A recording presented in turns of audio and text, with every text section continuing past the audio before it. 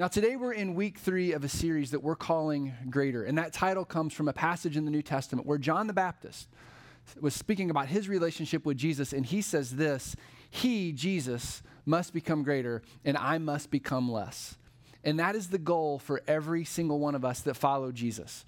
We want to make his name greater everywhere we go and in everything that we do. And that was Emma's story in that video, right? She's giving up buying this toy at Menards so she can give this money for something greater than herself. And I love that she's following her parents' lead in that. They're watching parents lead them down this path and they're responding. So it's just a really exciting season for us. And so for the last couple of weeks, we've been talking about this greater vision that God has given our church family. And if you want to catch up on what that is, you can go to genesischurch.me/greater.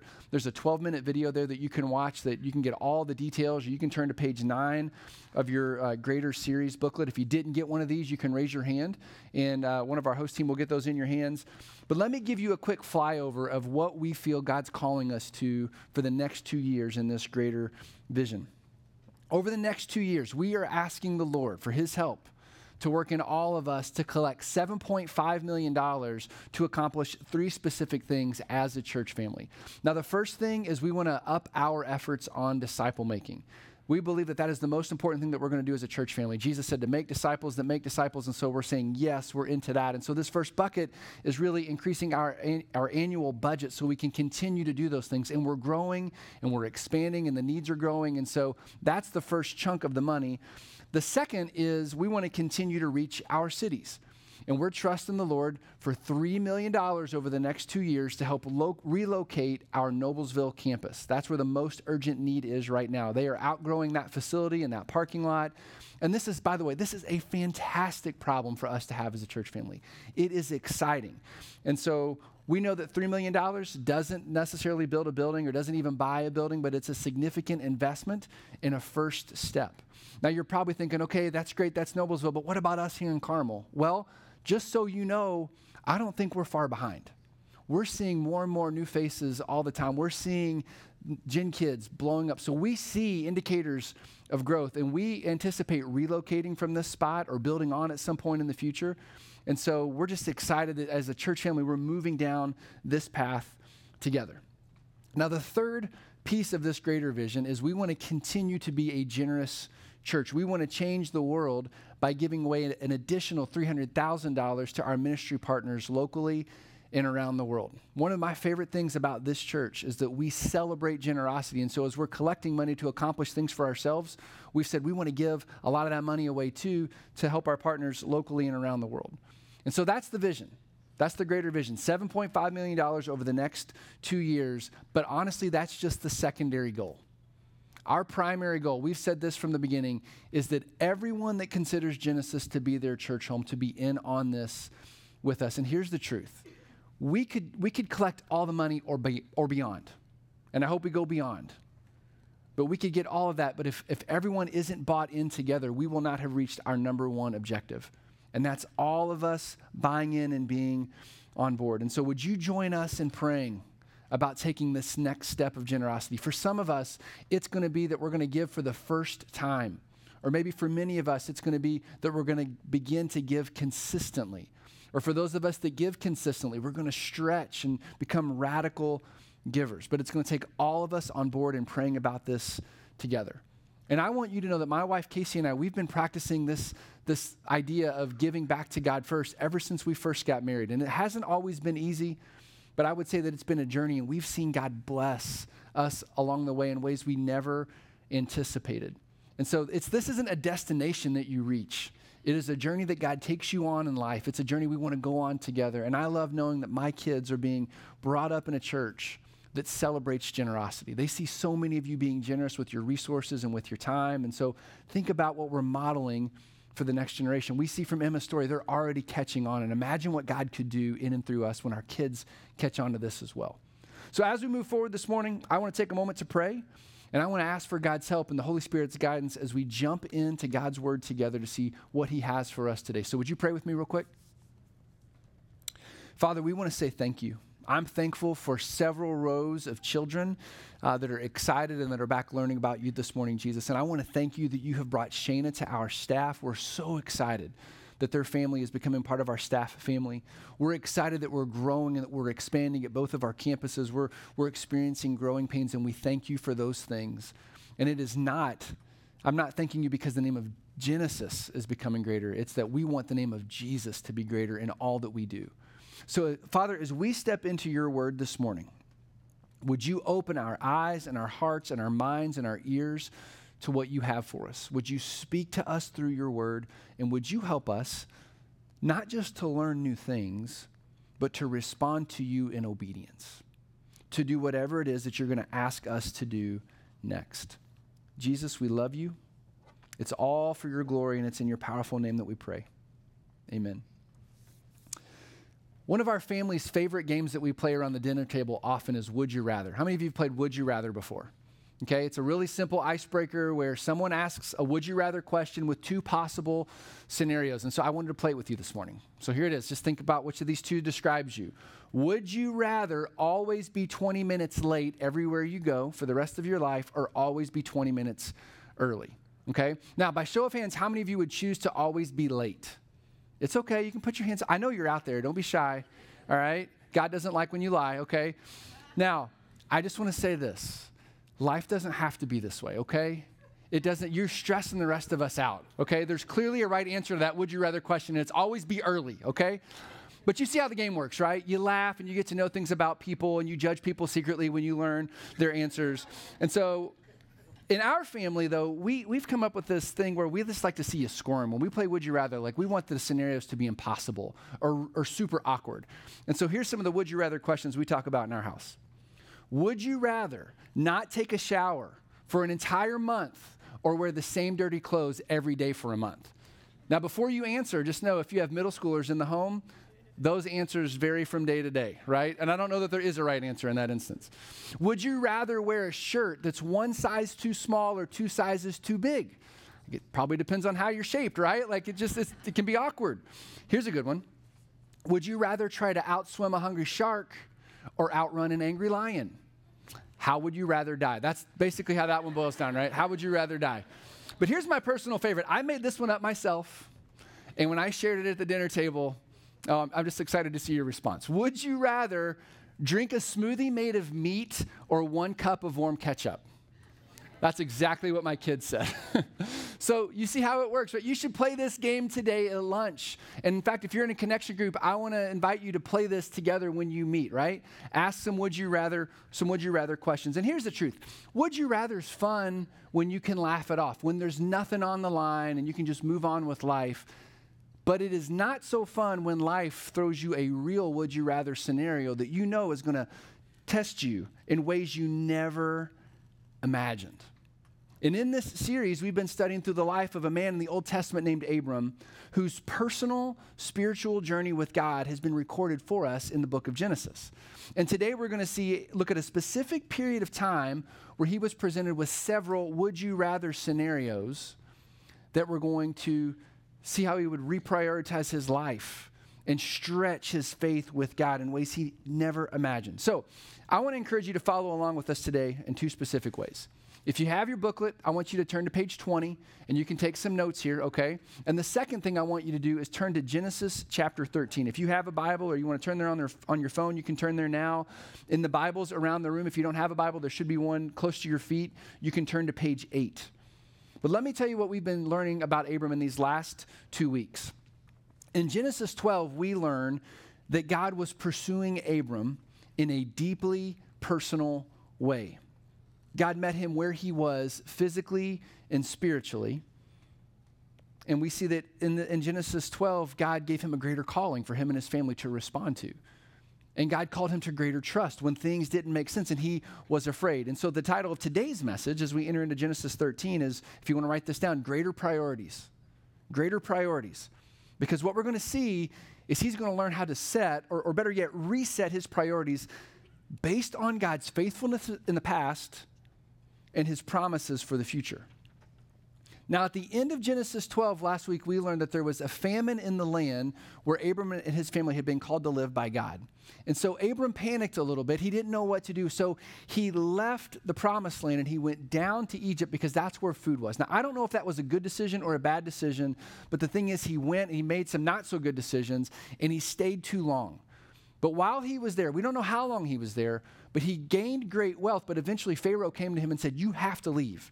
You cannot stay here anymore." And so they leave Egypt and they begin the trek back to this land that God has promised to his family. And this is where we pick up the story in Genesis 13, verses 1 and 2. This is what we read.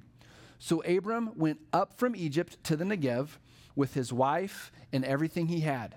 And Lot, this is his nephew, he factors into the story today, and Lot went with him. Abram had become very wealthy in livestock and in silver and in gold. So while he was there, he becomes really, really wealthy. And then look at verses 3 and 4. From the Negev, he went from place to place until he came to Bethel, to the place between Bethel and Ai, where his tent had been earlier. So what we learn here is that he's coming back to a place where he had settled once before. And then look at what verse 4 tells us. Where he had built an altar to the Lord. Now this is really, really important. If you go back in Genesis 12, we learn that this altar was built by Abram himself with his own hands. And altars were really important in Abram's culture. This is where you would go to interact with God. This is where you would offer sacrifices and you would worship God. So he's coming back to this place at an altar to interact with God at a place he's been before. And then look at what the end of verse 4 tells us. There Abram called on the name of the Lord. He began to pray to God again. And apparently he decided that it was a good idea to begin his re-entry into this land that God had given him, was going to give his family, by stopping to take a moment and to reach out to him and worship him and pray for guidance. And we don't know exactly what he prayed for, but if he didn't pray for wisdom, he should have, because the very next thing that happens is this series of would you rather scenarios that were going to ultimately define his family's future. So how is Abram going to respond? Well, we see what happens in verses 5 through 7. It says, now Lot, this is Abram's nephew, who was moving about with Abram, had flocks and herds and tents. But the land could not support them while they were staying together, for their possessions were so great that they were not able to stay in the land together. And quarreling began to arise between Abram's herders and Lot's. And also, the writer of Genesis 13 tells us that the Canaanites and the Perizzites were also living in the land at this time. Now, some commentators would say the land is becoming so crowded that it's busier than a Chick-fil-A parking lot on a Friday night. There's no place to drive. There's no place to walk. It's dangerous. It's crowded. It's a sticky situation. And Abram's got a decision to make. And so here's his first would you rather scenario. Would you rather live close to your wealthy family and deal with daily conflict, or part ways and live in peace? And from what we can tell, Abram and Lot, they got along, but this was a necessary decision. There was too many of them to stay in this land. And so look at how Abram responds to his nephew Lot in chapter 13, verses 8 and 9.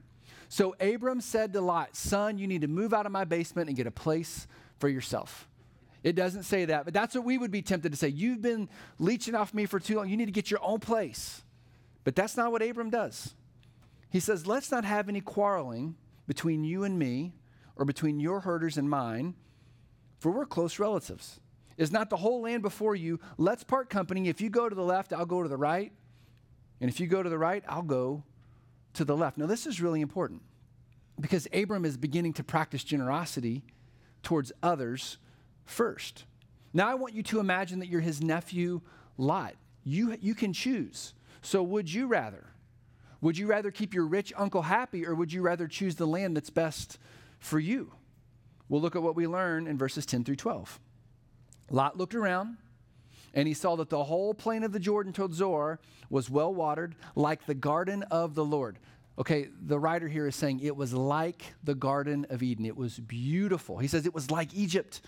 And then jump down to verse 11. So Lot chose for himself the whole plain of the Jordan and set out towards the east. The two men parted company. Abram lived in the land with Canaan, while Lot lived among the cities of the plain. Okay? Now the writer of Genesis says this is a big deal. This land is like the Garden of Eden. So would you rather live in a place that's like the Garden of Eden or anywhere else on earth? This is a no-brainer. If you're Lot, you should pick the best land, right? And so that's what he does. He picked the waterfront property with all the beautiful farmland that came along with it. But here's what's crazy. That should have been Abram's decision. He was the patriarch. He was older. He was wiser. He was wealthier. He had been providing for for Lot all this time, and yet he's generous towards his nephew and says, why don't you choose first? And it's safe to say that both of these men were ambitious, and they were trying to do their best with the resources they had to save and prepare for their families. But here's what we're going to see in the chapters to come. We're going to see that Abram's choices are being guided by his growing trust in God, his faithfulness in God, and the result would be increased prosperity and blessing and multiplication for his family.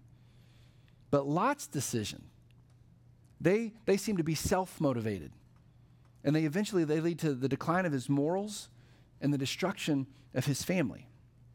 In fact, if you keep reading, what you'll find is Lot gets himself in trouble on a couple of occasions, and his uncle Abram has to come and rescue him every time. And so as we move forward, I just want to pause here, and let's look at how these two men are prioritizing their life. Let's see what we can learn from them. So for starters, let's look at Lot. Lot prioritized based on his own self-interest. His decision seems to be based on which land could make him wealthier. And from a financial perspective, that makes pretty good sense, right? But from what we see in the text, he never once stops and prays and says, God, what do you want me to do? I've noticed that my uncle prays. That seems like a good idea. He just chooses the land that he thinks looks best. Now, think back in the story in Genesis. This happens somewhere else, doesn't it? In Genesis 3, Adam and Eve know they shouldn't eat from this particular tree, but what does Eve do? She says, well, that looks good for food.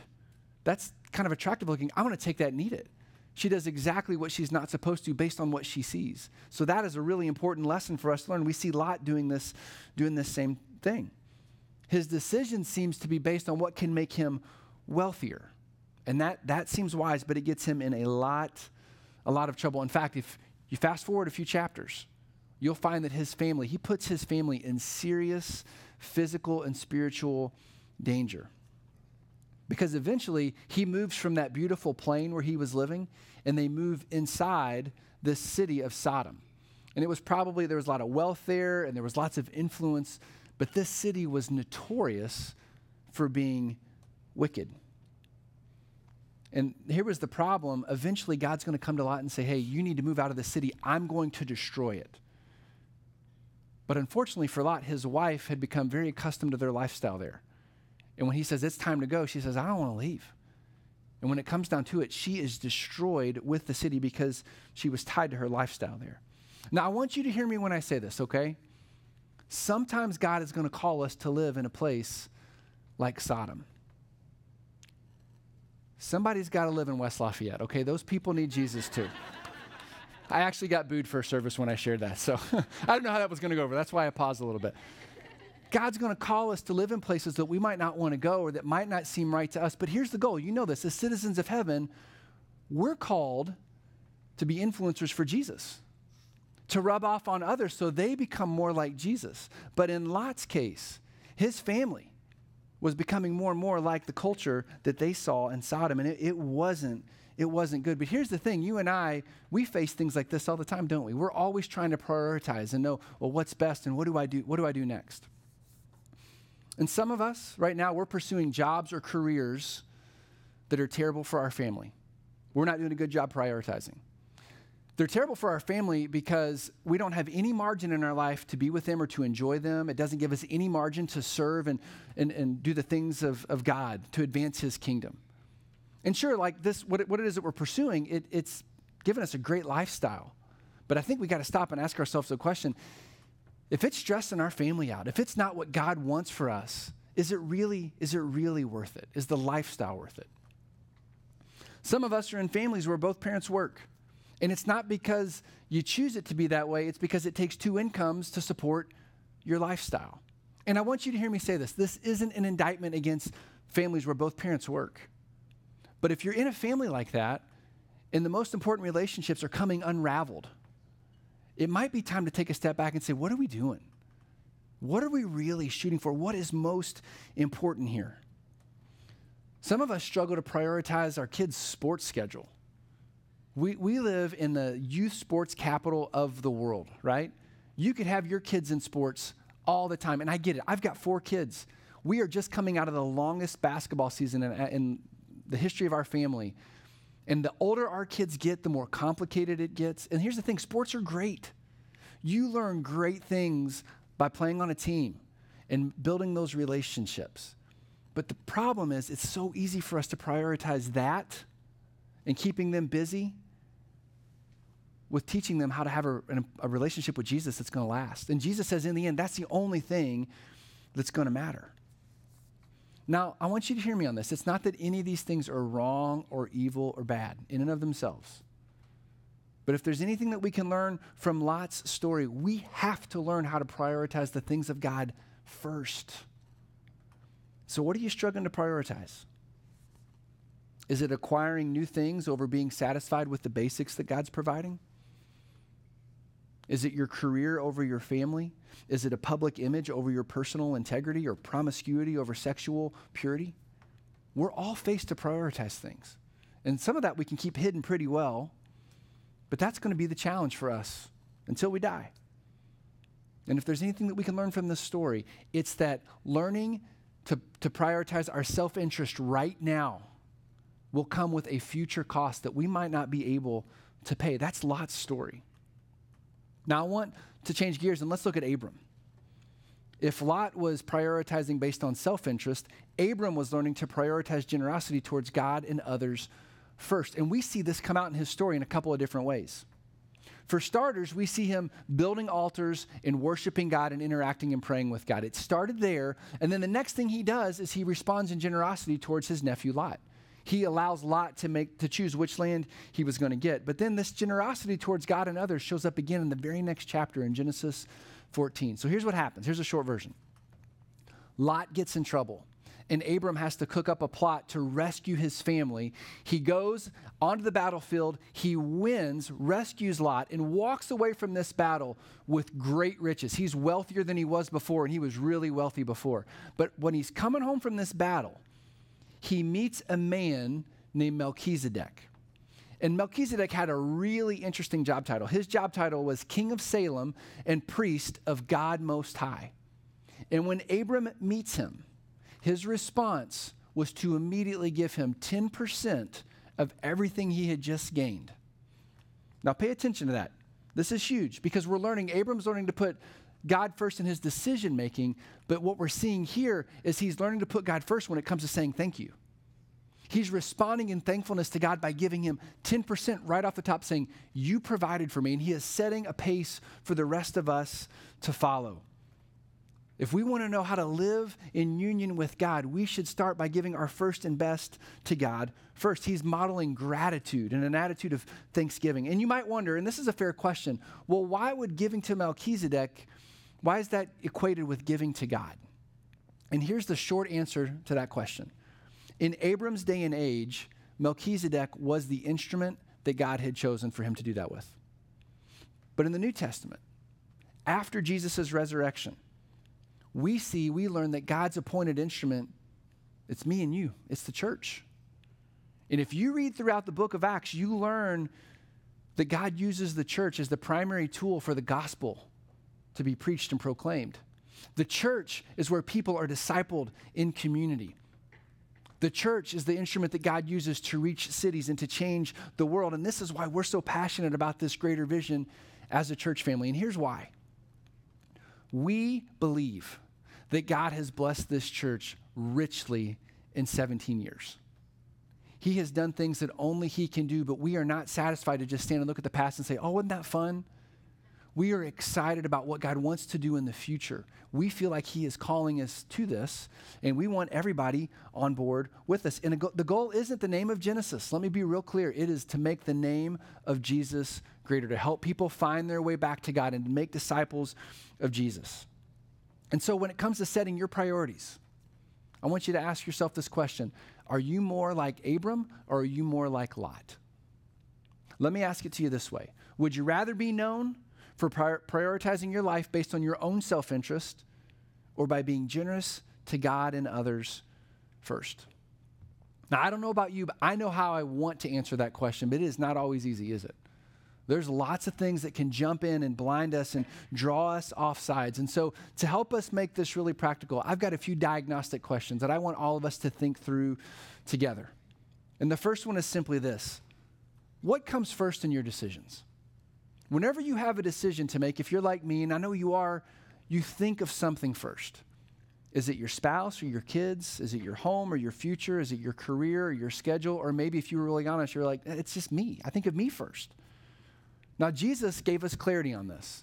In Matthew 6:33, Jesus says this: but first seek God's kingdom and his righteousness. You start there, and all the rest of that stuff will be provided for you. So Jesus says the first step is prioritizing the things of God first. And so there's another follow-up question that we can ask ourselves here. It's so simple. Write this down and begin to pray this week. God, what do you want me to do? What do you want me to do next? Where do you want me to go? How do you want me to respond? And Jesus says if you start praying that and you respond in obedience, he'll take care of your relationships and of your finances and your career and your family and even our desires. I had a conversation this week on this topic. A good friend of mine from here at Genesis called me and said, hey, I got a question for you. We've been saving up to buy a new vehicle for my wife. We've got 3 kids, and the vehicle she's driving, it's just showing signs of age, and we don't know how long it's going to last. But we love Genesis, and we want to give to greater. So what do you think that we should do? And so I heard him out, and we talked, and I said, man, this is really simple. Jesus didn't have a car at all. And that old junky car that you're driving, you should just drive it until the wheels fall off, give all your money to greater. And he decided that they're not going to come back anymore. That is not how that conversation went. I'm glad that you laughed, because some of you are like, you're a terrible pastor. Why would you do that? Here's the truth. When he asked me that question, I said, I want you to hear me say this: I am incredibly honored that you asked. So tell me what you're thinking. And then I said, okay, I'm going to pray for you, but here's what I want you to do. You need to go home and pray with your wife, and you need to ask for the Holy Spirit's help, and you do whatever he tells you to do. Whatever he tells you to do will be the right thing. And so several days later, he called and said, hey, thanks so much for hearing me out, and this is what we're working on, and this is what we feel like the Lord's telling us to do.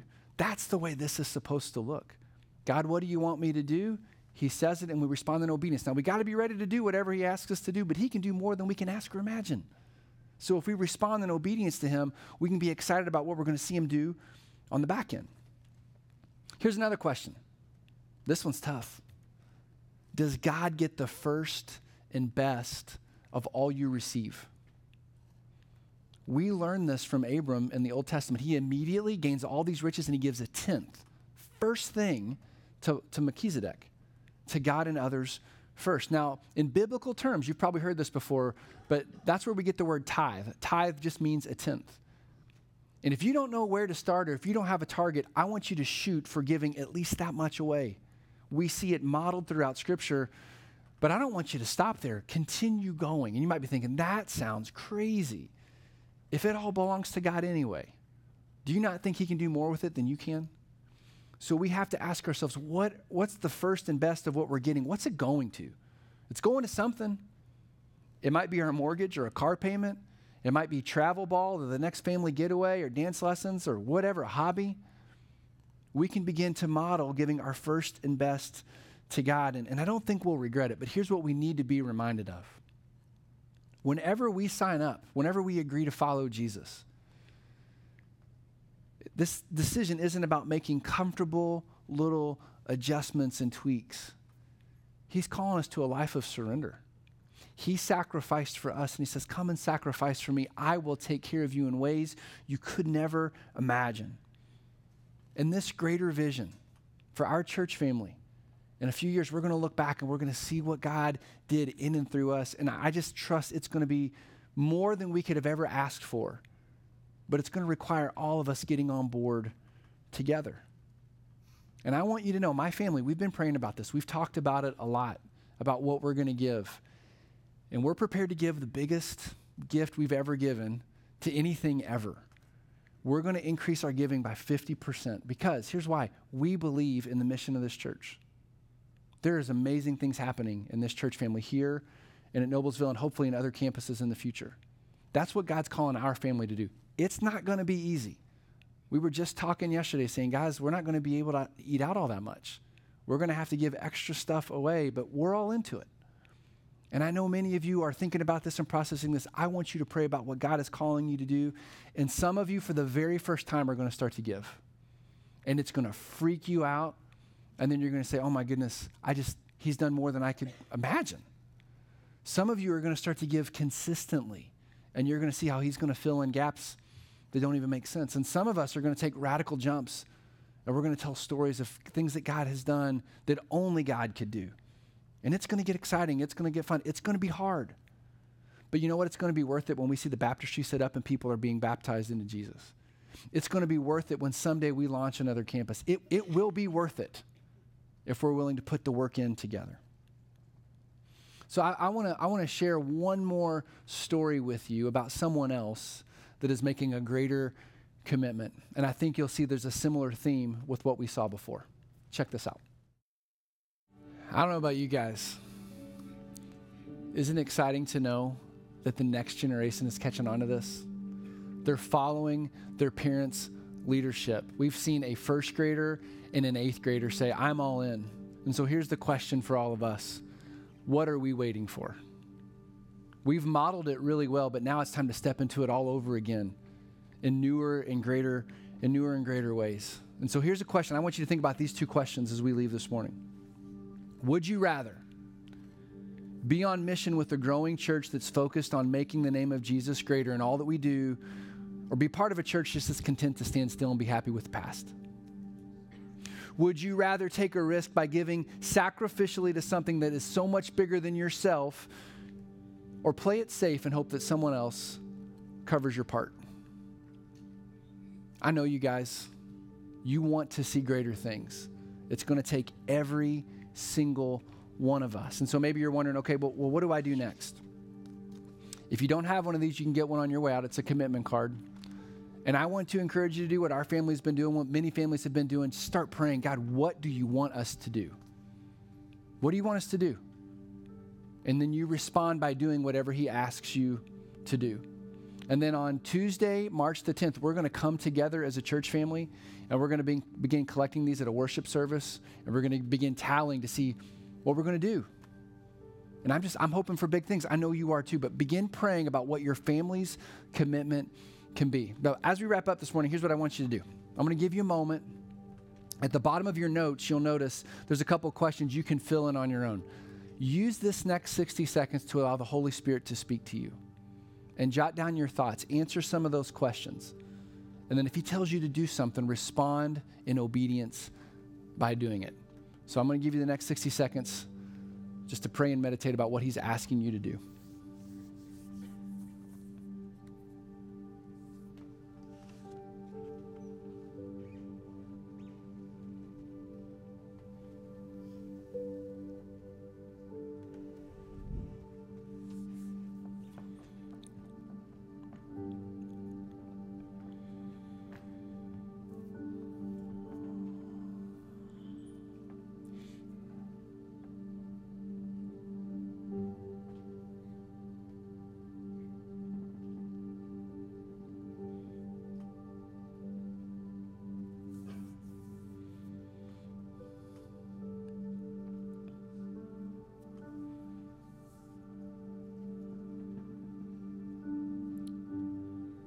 Father, I'm trusting you with my life, and we as a church family, we're trusting you.